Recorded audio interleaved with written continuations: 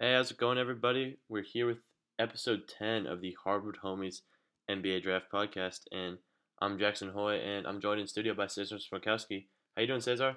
Hey, how's it hanging, people? I'm doing well, Jackson. Thanks, everybody, for tuning in to our podcast. We're back with another episode, going over our mock draft, the second part to our four-part series. So, let's get into it, man. Yeah, if you have not listened to the first part, be sure to go give that a listen. It is up on iTunes, so be sure to listen to our first 15 picks because today we are doing picks 16 through 30, the second half of the first round.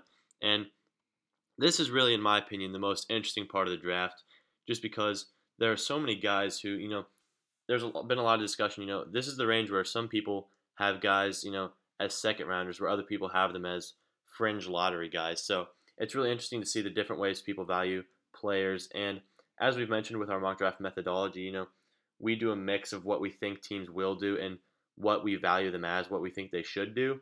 And so we're going to walk away with some pretty interesting picks from this crop of guys with that mixed methodology. And there'll be some guys who get left out. There'll be some guys who maybe get overdrafted in some people's minds. But that's the great part of the draft is everyone has their own opinion. And before we get started, be sure to go leave a review on iTunes.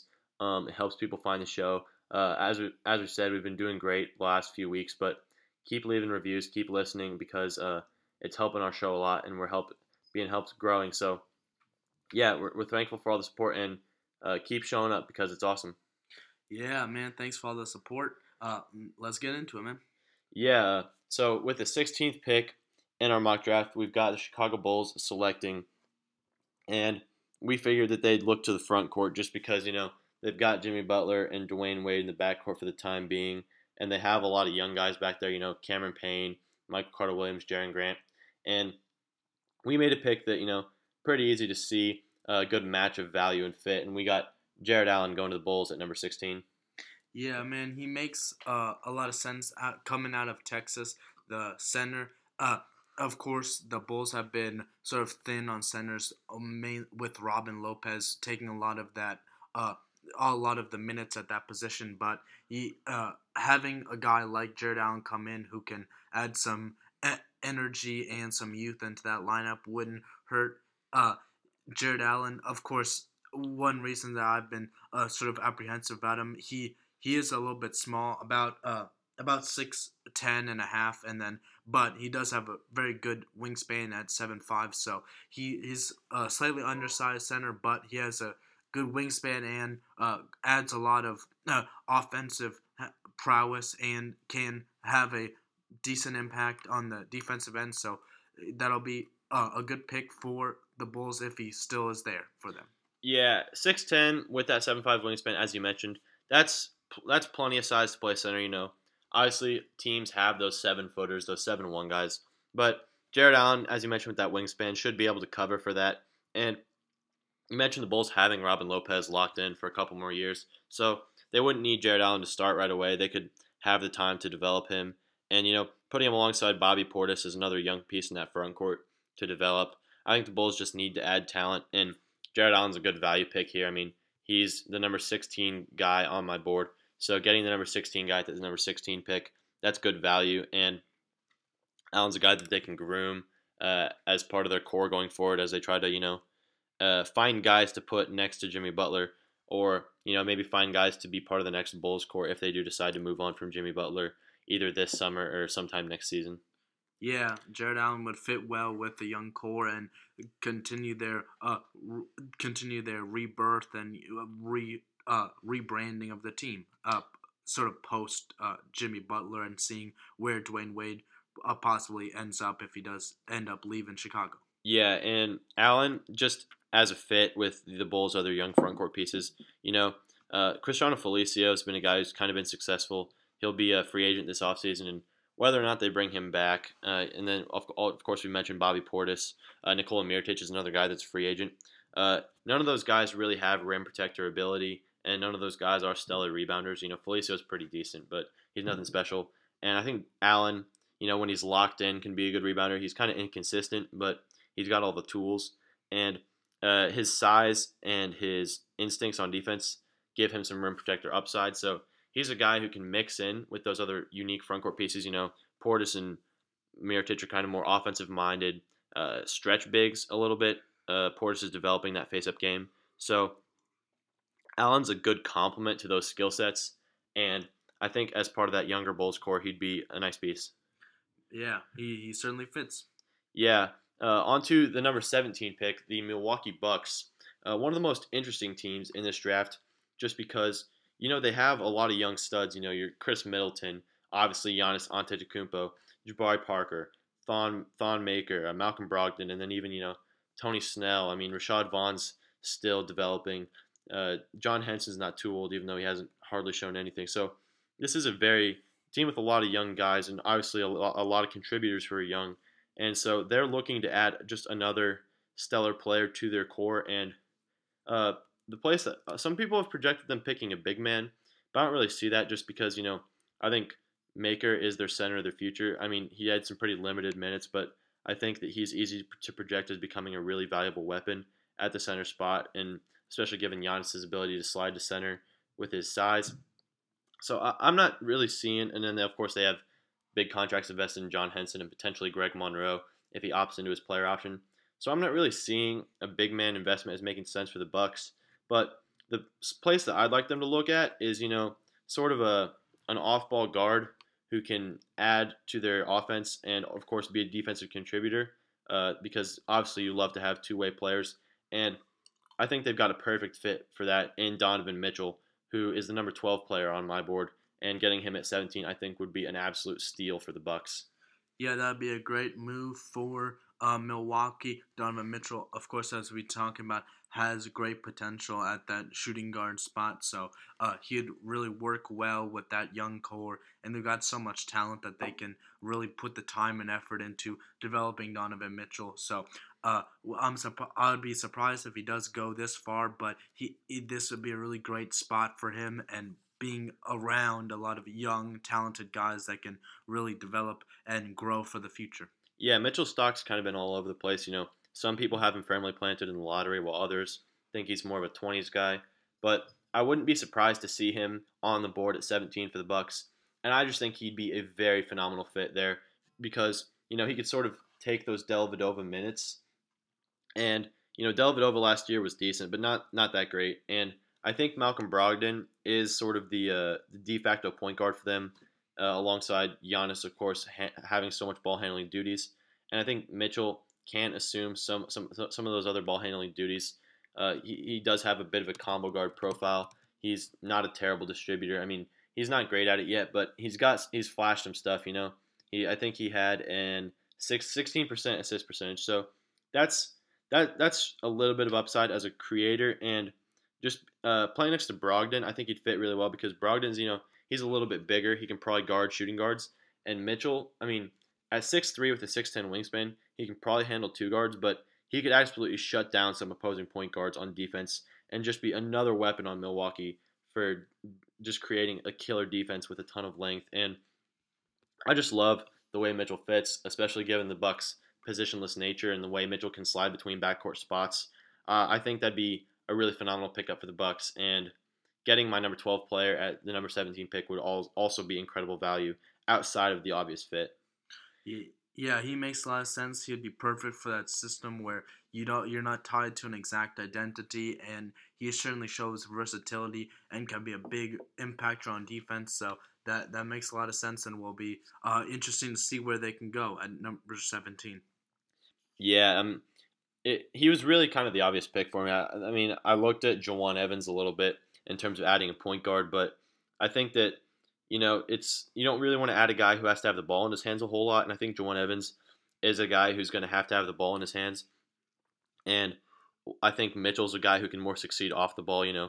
He's been pretty good spotting up from the perimeter, shooting better spotting up than off the dribble, better taking open shots, and then of course that defensive ability. So at worst, he slides into Tony Snell's role.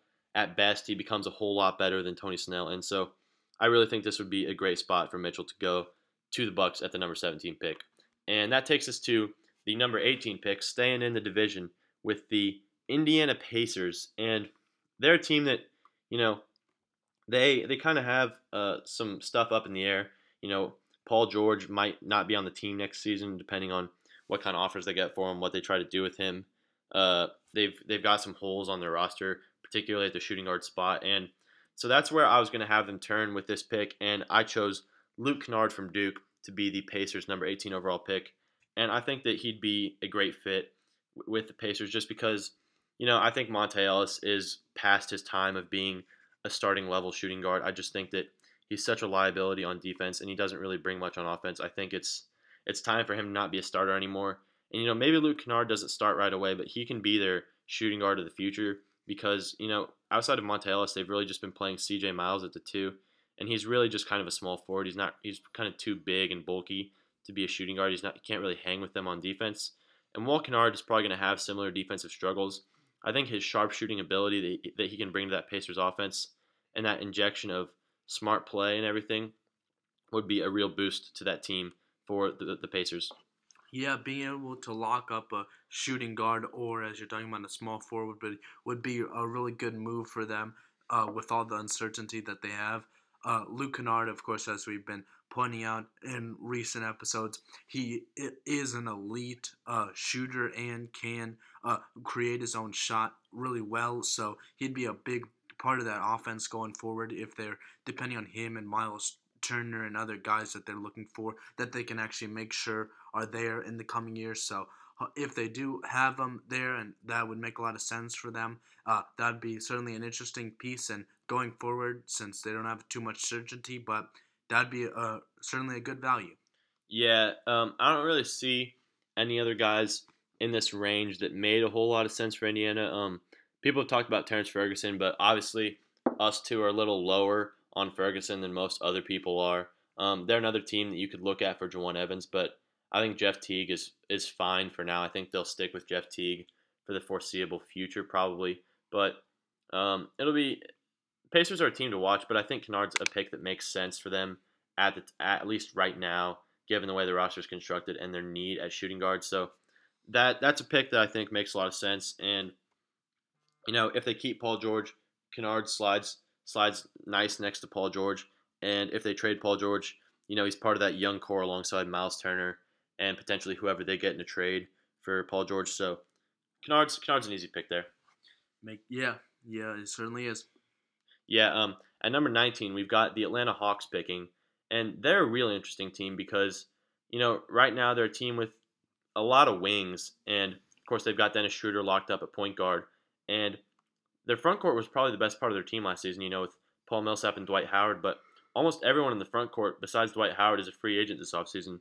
So there's a lot up in the air, and I was kind of looking at them, looking at where this draft is, what they need, and I settled upon front court as the position I was going to target for them, and I ended up taking John Collins with that pick, and I think Collins is a guy who makes a lot of sense in Atlanta.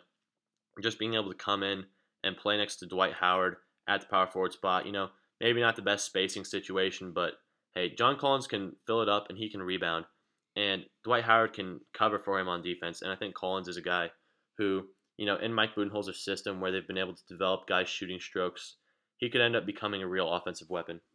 Yeah, John Collins is going to continue the legacy of Wake Forest University of great big men, of course, following in Tim Duncan, the second greatest player of all time's footsteps. So John Collins would obviously be a huge offensive weapon and could certainly develop how well he played and all the talent that he has on offense in Atlanta. So you think about a front court with him and Dwight, that'd be certainly an interesting pairing. So John Collins, of course, you think about how explosive he can be if you bring him off the bench and the added scoring that you're going to get from him. So that'll be an interesting fit if Atlanta wants to go with him and being able to see how they can develop around him with so many things that they're not sure about outside of just their point guard with Dennis Schroeder. So that'll be interesting and seeing how they can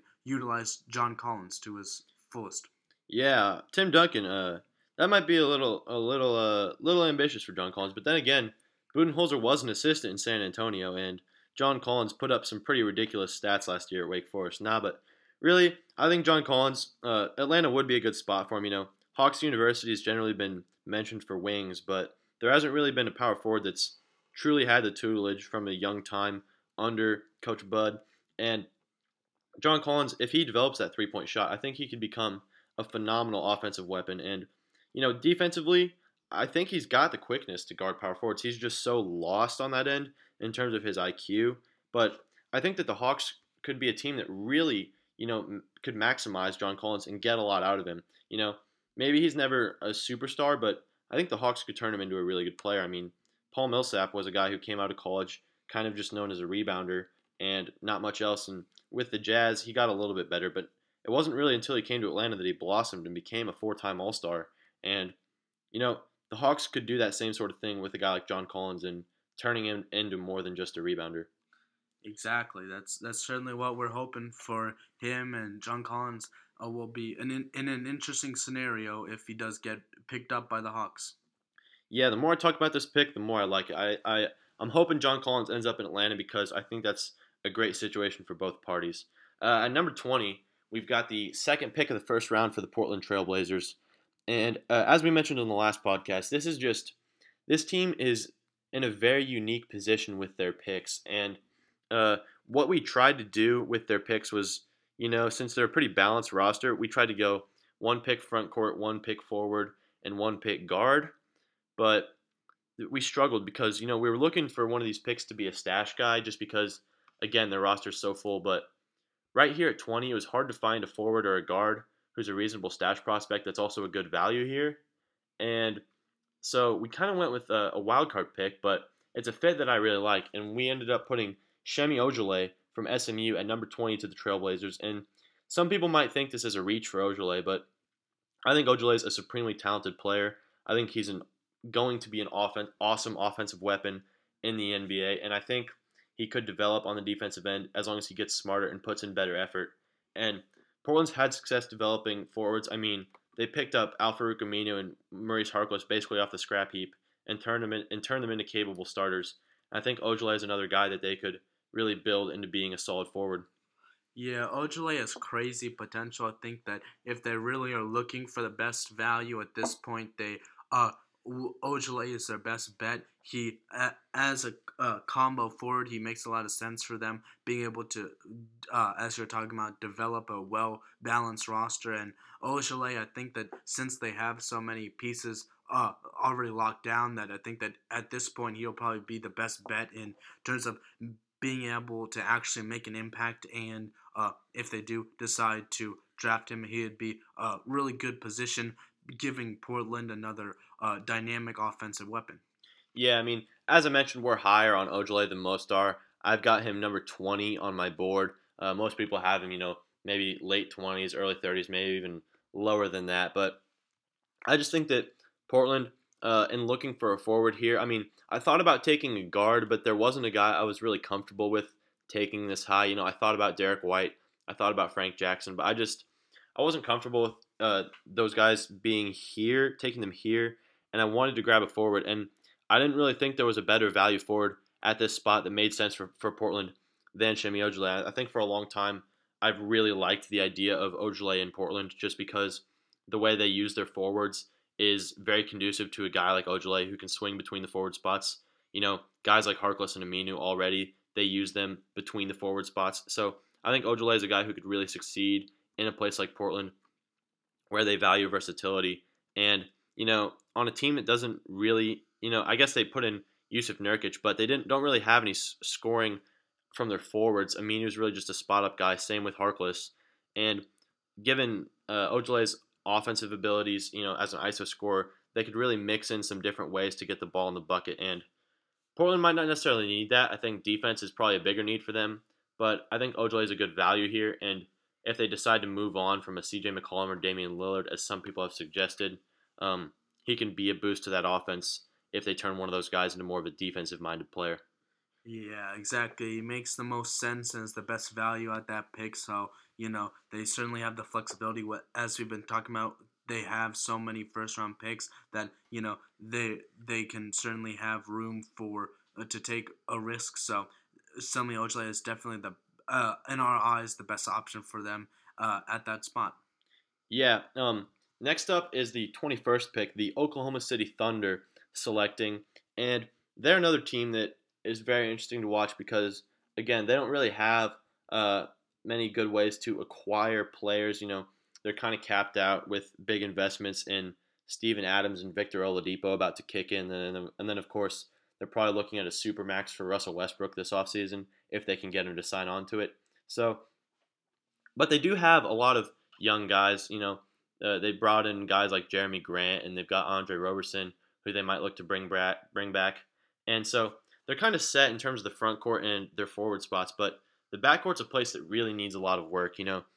Having Samaje Christian as their backup point guard in the playoffs is basically unacceptable. I mean, that was probably the worst spot any team had in the playoffs was backup point guard for the Thunder. Just Samaje Christian's a D League player. No offense to him, but that's pretty unacceptable to have that guy as your backup point guard. And that's why with this pick, I went with Jawan Evans from Oklahoma State, keeping him in the state of Oklahoma, bringing him to the Thunder, and coming in right away as Russell Westbrook's backup.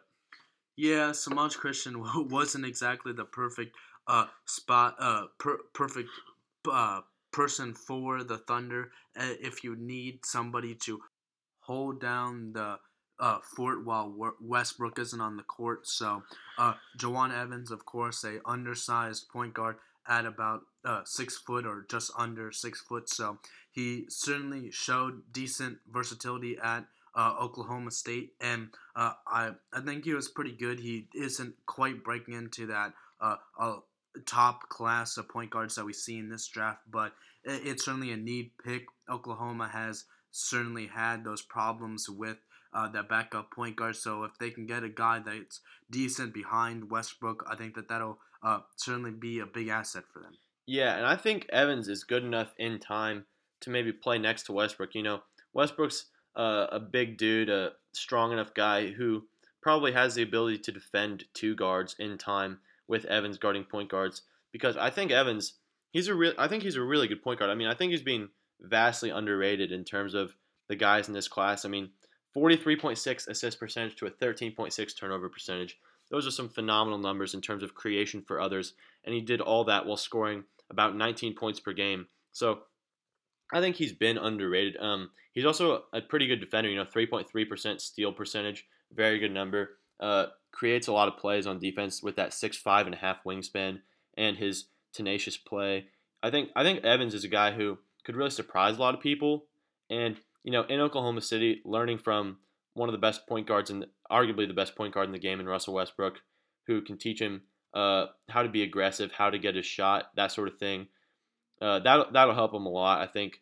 And Evans is a guy that they can develop. I know they took Cameron Payne a couple years ago and he didn't pan out, but I think Evans is a guy who's much easier to project because he's got that playmaking ability. He's got that translatable scoring, and I think as he has more help, I mean, he created a lot of his looks for himself.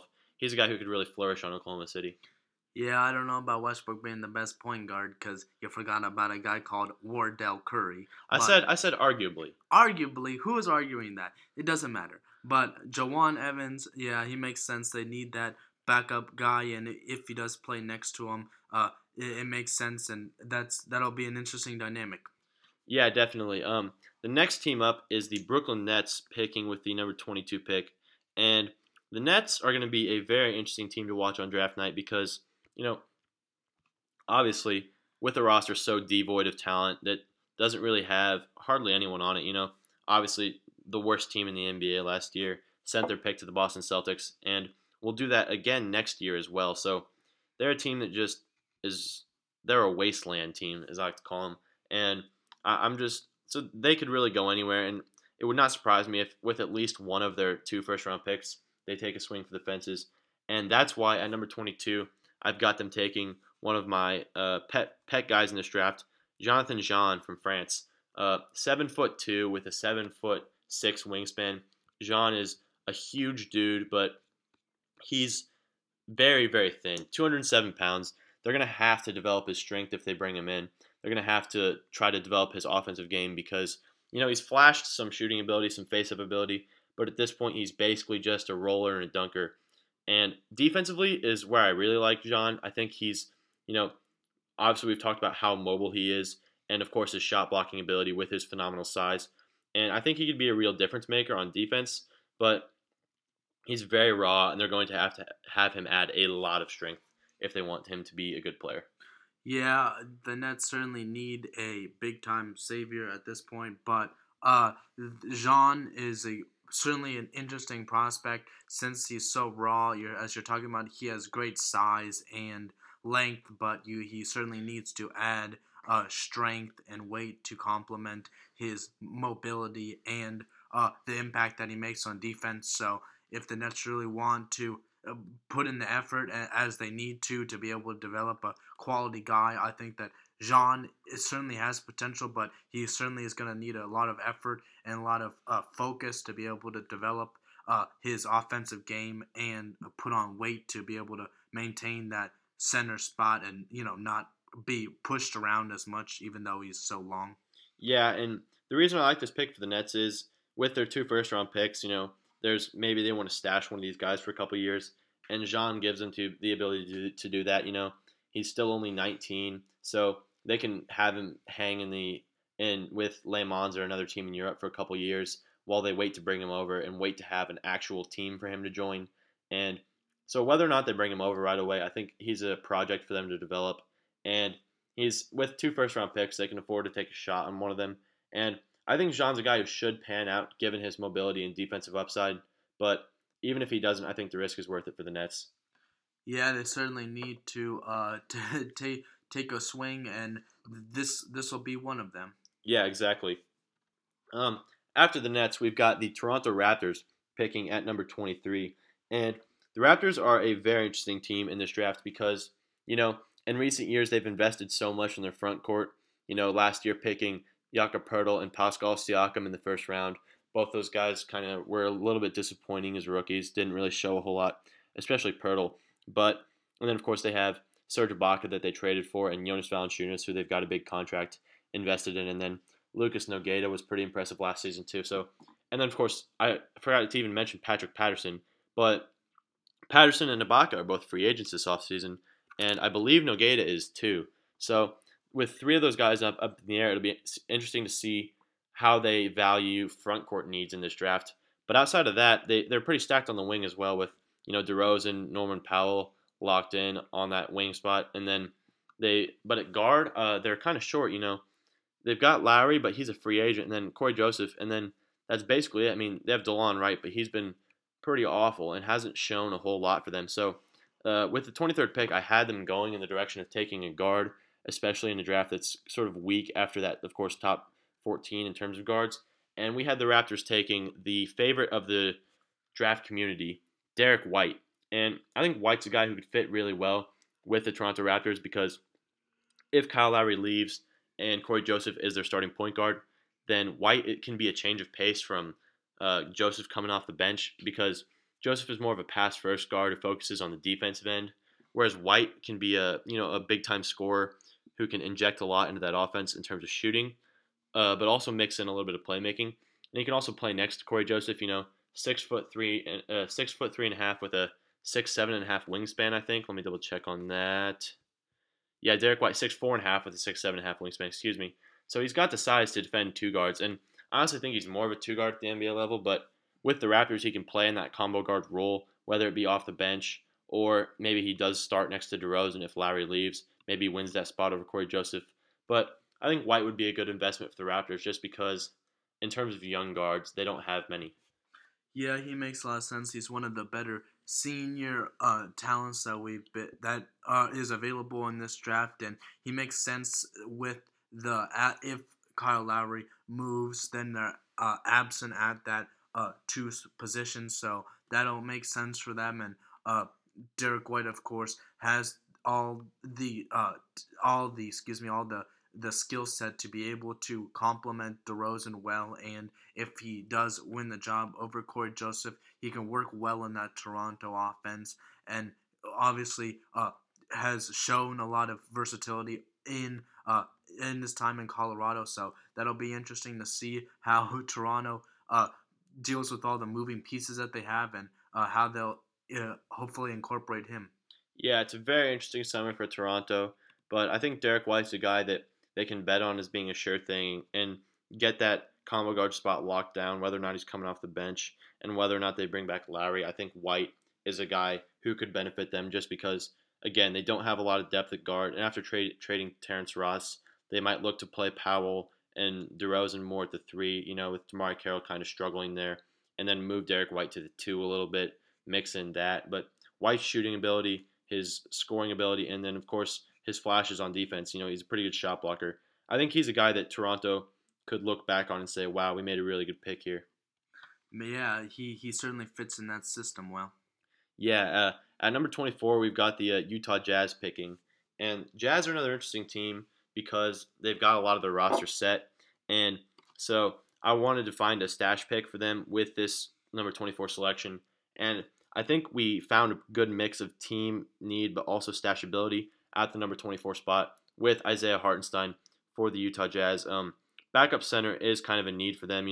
Jeff Withey hasn't really been much in that role. And when Rudy Gobert's off the floor, sometimes they'll play Derek Favors there, but there's question about whether they'll keep Derek Favors going forward. And Hartenstein's a guy that they can stash with Zalgiris for another couple years. He's barely 19, so they can easily wait on him to come over if they want to stash him or something like that. And he's definitely a guy who I think could develop into a very good player and maybe even be able to play next to Rudy Gobert, given his flashes of mobility on the defensive end. Yeah, man. When Isaiah Hartenstein is a excellent NBA player, I'm taking full responsibility for all of his success. I got you, Isaiah. But he would certainly make sense for the Jazz. He as a guy that they can continue to have play internationally, and then when they need him in that front court to work well with Gobert at either the center spot as a backup center or at that power forward spot. He makes sense and provides a lot of mobility and shooting for a big man. So he certainly is a great talent for them, and down the road, he would be a great asset. Yeah, I like how you mentioned that asset because, of course, these stashable players do become trade pieces. You saw Bogdanovic sent from the Suns to the Kings last summer in that trade for the Marquise Chris pick. So these stashable players can become trade assets, and adding Hartenstein as a trade asset would be good for Utah because that's probably better than an intangible first round pick when you have a guy that you can point to and say is an asset. And maybe a team values Hartenstein more than your traditional mid to late first round pick. So I think that picking up a guy like that, whether you use him as an asset or you want to bring him over and utilize, as Cesar mentioned, his mobility, his flashes of shooting, his playmaking ability. There's probably some people who'd say like Hartenstein, maybe a Nikola Jokic light version, and maybe I buy into that a little bit. But Jokic is obviously a very rare, talented player, but Hartenstein's ball handling ability for a center is very promising, and I think he's a guy that if a team takes a shot on him and whether they want to stash him or keep him, he's a unique asset, and I think that he could be valuable to a team. Yeah, he certainly is a one of a kind and proposes a lot of value for the Jazz. So it'll be interesting to see if they if they do draft him, if they keep him, or as you've been talking about, stash him and use him as a chess piece. So it'll be interesting to see what they do moving forward.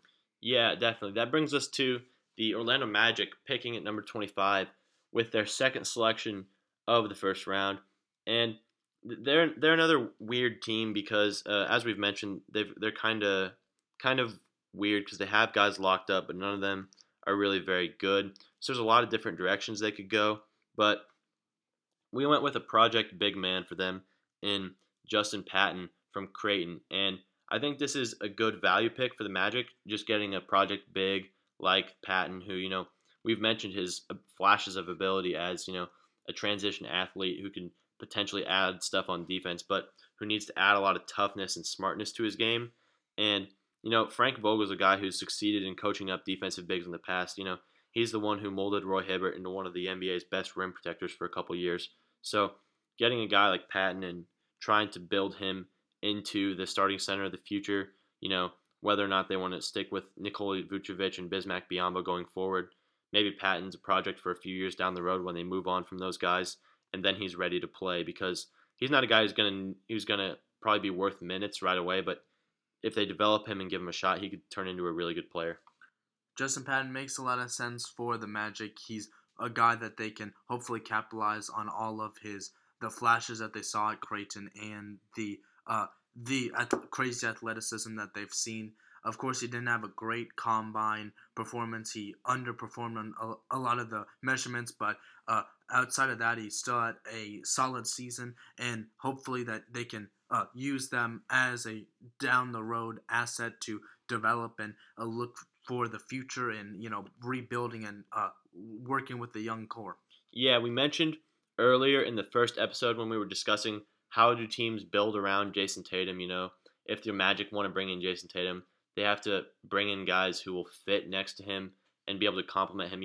Be defensive strengths and not necessarily just be scoring only players. Because if you have a star like Tatum who's so focused on scoring, you have to find guys who can cover for the other parts of the court. And Patton's a guy who can do that, with that face-up potential, providing space for Tatum to work on offense. And then that rim protector upside, given his size at 6'11" with a 7'3" wingspan, 9'3" standing reach. If they can mold him into a rim protector down the line and help build that defense to sort of mask Tatum's weaknesses on that end, which I don't think are that great. I think Tatum could become a good defender, but he's got waning effort level on that end. So it'll be interesting to see how the Magic build around Jason Tatum if they do take him. But I think Patton would be a step in the right direction for them trying to build a team around Jason Tatum. Yeah, he would be a good complement to Tatum and makes sense in that new rebuilding phase for them. Yeah, definitely. After the Magic 25, we've got the third first-round pick for the Portland Trailblazers at the number 26 spot. And having gone with a big man at 15, of course, taking that swing for Harry Giles that we mentioned on the first podcast, and then earlier on this one, grabbing a forward, we talked about Semi Ojeleye. Some people might think it's a reach, but we thought it was good value getting a solid combo forward for them who can fit what they do and sort of be that sort of player that they've had success with in the past. Now we're looking at guards for them, and there's a very clear guy who I liked a lot fitting in Portland as a combo guard, and that's Frank Jackson from Duke. As we mentioned, I think we mentioned on the Combine Takeaways podcast, it sounds like Frank Jackson probably got a first-round promise from someone, and that's why he chose to keep his name in the draft. And it would not surprise me if the team that gave him that promise was the Portland Trailblazers. Having 3 first-round picks, taking a chance on a guy like Jackson who has that explosive scoring ability and explosive athleticism.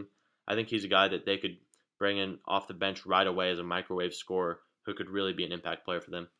Yeah, Frank Jackson makes sense as that combo guard that they've been looking for to be able to, if they do need him in the future, that makes sense. If they do lose either Damian Lillard or CJ McCollum in a trade or whatnot. So being able to have a guy that can also make up for a lot of that scoring and show all of his offensive prowess that he's been flashing at Duke, that would be an interesting fit with them. Since they have so many first round picks, it makes sense that they can look at guards and how they can incorporate them into the future. So I liked Frank Jackson. He was all right. He wasn't fantastic at Duke, but he certainly, you're looking towards the future, and he makes a lot of sense for them.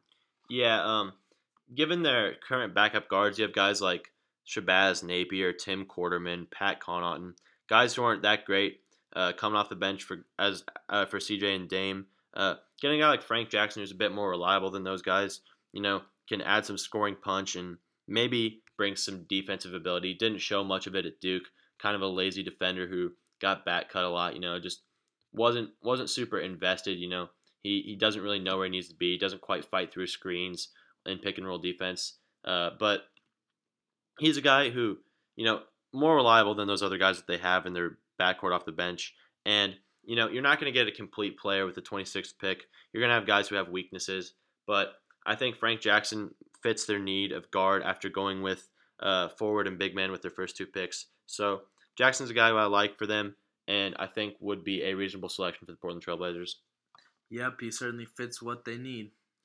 Yeah, that brings us to the number 27 pick, another team with multiple first-round picks, the Brooklyn Nets, who are making their second first-round pick. And as we mentioned, their team needs equal everything. There's nothing off the table for the Nets. They can go anywhere with this pick, which is what makes them fun. But uh, I went with a pick that I think is a good intersection of value and what they might actually do. And I went with Utah's Kyle Kuzma because Kuzma is a guy who, as we mentioned after the combine, was rising up draft boards with his incredible shooting performance and his showing off his elite athleticism for a guy who's 6'9.5" with a 7-foot wingspan. Good size for playing power forward. And if he can bring that athleticism and shooting ability to the Nets, I think that would really help them because, power forward for them last year, like most positions, was a sore spot. Trevor Booker was decent, but Kyle Kuzma would be a nice injection of youth at that position for them, and they would be able to afford giving him a lot of minutes and seeing what he could do with those minutes because Kuzma's a guy who's really improved over the course of his career. 2 seasons ago at Utah, when that team was led by Jakob Poeltl, and sort of went to the tournament, or they did go to the tournament, and Kuzma was more of a secondary piece. He didn't have much of a role in that team, and then of course Poeltl left for the draft, and Kuzma took on the leading role and really thrived for that team. And really improved his efficiency and his production as he got more minutes. So he's a guy who maybe continues to improve with the Brooklyn Nets as he gets more of an opportunity on that squad that will have plenty of shots to go around, as there aren't many talented players. Yeah, Kuzma's a good value at 27. He makes sense with his stellar combine performance, and he showed that he can really be an elite shooter and do so many things on the offensive side of the ball. So if the Nets really want to invest all that time that they have, and they have so many minutes that they can throw at him, as we've been talking about, it makes sense that they can develop him pretty quickly and get him to full speed. So if they really need as they do need a boost at that power forward spot. Yeah, I like Kuzma in Brooklyn. There's a lot of stretch four prospects in this part of the draft. We're a little higher on Cameron Oliver, but he's probably in this range with guys like him, Kuzma. You mentioned a guy like DJ Wilson, TJ Leafs around here. So there's a number of stretch four prospects, but I think Kuzma is the one that Brooklyn would probably go with in this scenario, just because of his performance at the combine and the way that I think he's probably a little more talented than guys like DJ Wilson and TJ Leaf. But a lot of people have different opinions on these stretch fours, but I think Kuzma would be the pick for Brooklyn at 27. Next up, we've got the Los Angeles Lakers picking 28th in this draft, and it's their second first-round pick that, of course, they acquired from the Houston Rockets in that Lou Williams trade. But I think that the pick here, we're going to lock in this pick. This is a Hardwood Homies lock in. We're locking in this pick. We're locking in Tony Bradley at 28 to the Los Angeles Lakers because I'm almost positive that Magic Johnson made a promise to Tony Bradley that if he's there at 28, the Lakers are taking him. Yeah, man. The freshman from UNC, I guess he did stay in the draft because Magic Johnson gave him that promise. So he makes a lot of sense for them since they have had flexibility at that center spot with the young core that they're trying to build. So with Tony Bradley, you get a guy that has athleticism and has potential that you can work around and build the offensive prowess alongside guys like D'Angelo Russell and Lonzo Ball. So you get a guy that can be flexible and can work in that system well. So that makes a lot of sense for them. Yeah, I mean, they've got Ivica Zubac, but, maybe they're not sure that he's their center of the future. I mean, I wouldn't be sure about anything with this Lakers team, of course, but Bradley's a guy that they can look to develop. Maybe not the greatest athlete, struggled with those vertical tests at the combine, that sort of thing, but he's a productive player, snags a ton of rebounds, one of the best rebounders in this class, and just a sure-handed finisher. One of those guys who, you get it to him near the rim and he'll get it in the basket. Good physical profile, 6'11" with a 7'5" wingspan, 248 pounds, already built, and he's got some, little flashes on offense. He's a crafty passer. He draws a lot of fouls, but of course he's pretty limited. Doesn't really extend beyond the rim that much. But I think Bradley's a guy that, the Lakers could bring in, and obviously they like him a lot. So I think he's a guy that makes sense. And the reason we're saying this, if you haven't heard before, he spent an extra day with the Lakers after his pre-draft workout with the team, and it wasn't long after he spent that extra day in LA that he announced that he was staying in the draft, and it had been reported that he was looking for a first-round promise to stay in the draft. So I think we're thinking that Magic Johnson made that promise to him, and it's not going to be a surprise when the Harvard homies lock comes true and Tony Bradley goes off the board at number 28 to the Lakers. Yeah, he fits well with them, and he makes sense. The Lakers are looking for that center guy that can really be a big piece in their offense. So he'll work well with that young core and makes a lot of sense with their timeline. Yep, exactly. At number 29, we've got the San Antonio Spurs, and this is a pick that really, I mean, I've been all over the place with this pick. I had a lot of trouble when putting together this mock draft, figuring out, what are the Spurs going to do? Because the Spurs, a lot of people are like, oh, they're the Spurs. We're going to put a college senior in this spot and have them develop the college senior or the college production guy. But I don't think that's necessarily the true play. I think the Spurs, I mean, look at what they did last year at the 29th pick. They went with DeJounte Murray, who is kind of an unproven young player. Of course, kind of slid to them as a projected lottery prospect. They ended up getting him at number 29. But I don't think it's out of the Spurs question to go with an upside play. And that's why with the number 29 pick, we had them taking our guy, Cameron Oliver, power forward from Nevada, with this pick. Yeah, Cameron Oliver makes sense for them at that power forward spot. This would be a younger guy, only a sophomore for them, that they can bank their future on with that power forward spot, which would work well with their developing core, with Kawhi Leonard and Jonathan Simmons and other guys that they've been able to find throughout the draft. So he is really looked good at Nevada and stood out for a lot of people. So he makes sense, and in that first round, he shows a lot of promise for them and could develop into another one of those really great Spurs system guys. Yeah, I mean, the Spurs have had so much success developing 3-and-D guys, and that's exactly what Cameron Oliver is. 3-and-D power forwards are pretty rare players. There's not a whole lot of them, but Cameron Oliver has that upside. We've talked before about his phenomenal shot blocking ability with his athleticism and his 7'1" wingspan. Got that great reach, and given that shooting ability that he's shown, 38% 3-point shooter at Nevada, I really like Oliver's fit with San Antonio.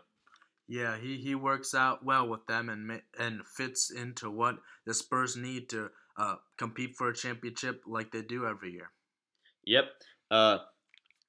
Oliver is just, I think that they could develop him. He's a guy who's got some questions about his defensive discipline and his IQ on offense. And the Spurs are the perfect place to address those issues because the Spurs can iron out issues with consistency, iron out issues with smartness, and take advantage of guys with great physical profiles and flashes of skill.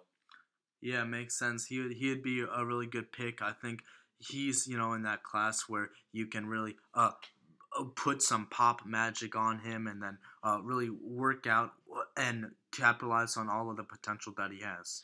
Yeah, exactly. And that brings us to the last pick of the first round, the last pick of this segment, the Utah Jazz picking at number 30.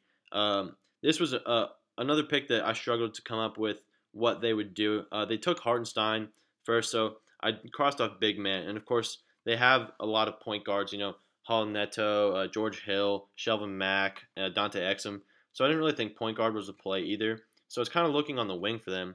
And the Jazz have a lot of players on the wing, though. Alec Burks, Joe Ingles, and Gordon Hayward are free agents, but they might be bringing those guys back. They're hoping to, I'm sure.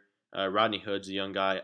And so I think I went with the reason I took this pick was I wanted the Jazz to go with an upside play here. I wanted them to grab a guy who, maybe not be a sure thing, but they could definitely, see what they can develop him into. And that's why I had the Jazz taking Terrence Ferguson with this pick, the 6'7" shooting guard that played with the Adelaide 36ers in the NBL last season. Yeah, he makes sense for them. We there's a lot of uncertainty on where Terrence Ferguson will go since so many people value his or have different perceptions on his shooting and how elite he is. So that'll be interesting to see where he falls. But the Jazz could certainly use him. He has a great physical profile for that shooting guard spot at 6'7", and has a lot of athleticism and of course, as you're talking about, can be a elite shooter for the Jazz that need that offensive boost if they do, lose one of their premier guys. So that'll be interesting to see if how they are able to incorporate Terrence Ferguson, who's such a high-powered offensive weapon, and with those other guys that they have, and if they are able to make that step next season to, elevating their team even more. Yeah, I think Ferguson's probably not a guy who's going to contribute next season. I mean, we've highlighted his struggles with the 36ers before, just talking about, his PER of only, I think, 5.5. Very bad number. Just had a lot of struggles last season playing with pro guys. But the Jazz are a team that can have Ferguson come off the bench or even hardly play at all for a couple years while they develop his game.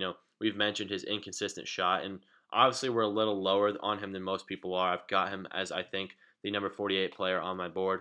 But it's hard for me to imagine him slipping out of the first round in reality. And the Jazz are a team that makes sense for him. So we ended up mocking him to them with this scenario. And I do think that this is a reasonable intersection of value and fit just because the Jazz aren't going to be putting too much expectation on his shoulders and they're going to be giving him time to develop versus a team that, where he's the only first round pick and they have a lot higher expectations of him. Yeah, he's a guy that they can really develop and be able to give him limited minutes over the next few years, but we'll be able to look at his upside and see what he can do in the future. And when they're able to iron out those, inconsistencies or problems that he had playing with the 36ers, then he can really become a valuable offensive piece. So that'll be interesting to see what he becomes down the road. Yeah, exactly. Ferguson is one of those guys who could go all over the place on draft night. I mean, you remember last year, Deontay Davis, a projected lottery pick, fell all the way to the Grizzlies at number 35. Ferguson could be another guy like that who has projections all over the board and ends up sliding or going higher on draft night than expected. So that takes us to the end of the first round and the end of the second segment of our mock draft series. Be sure to tune back on Tuesday next week for the next 15 picks of the draft, numbers 31 through 45. This is a real interesting section where you have a lot of these guys who are fringe first round prospects in a stacked class to see where they end up. Some of our favorite guys end up in this range, guys like Wesley Iwundu and Sterling Brown. So be sure to check that out. And if you haven't already, I'm surprised you made it through this one without listening to the first mock draft podcast. But if you haven't, go listen to it for sure because it's a good one. And if you want to visit my draft notebook, definitely do that to check out my big board at rebrand.ly/jhoydraft. And once again, be sure to leave a review so other people can find the show. We're very thankful for all the support, and we'd love to see it continue. And yeah, tune back next week for parts 3 and 4 because they're coming out. And this draft is going to have an interesting second round. For the draft junkies, the second round matters a lot more than it does for most people. So we'll be sure to include talk on that so that people can get to see, what's going on in the second round of this year's draft. Yeah, well, thanks everybody for tuning in, and we'll see you next week with some second round knowledge, dropping some bombs. So we'll catch you guys soon, and thanks for tuning in. Yep, see you later.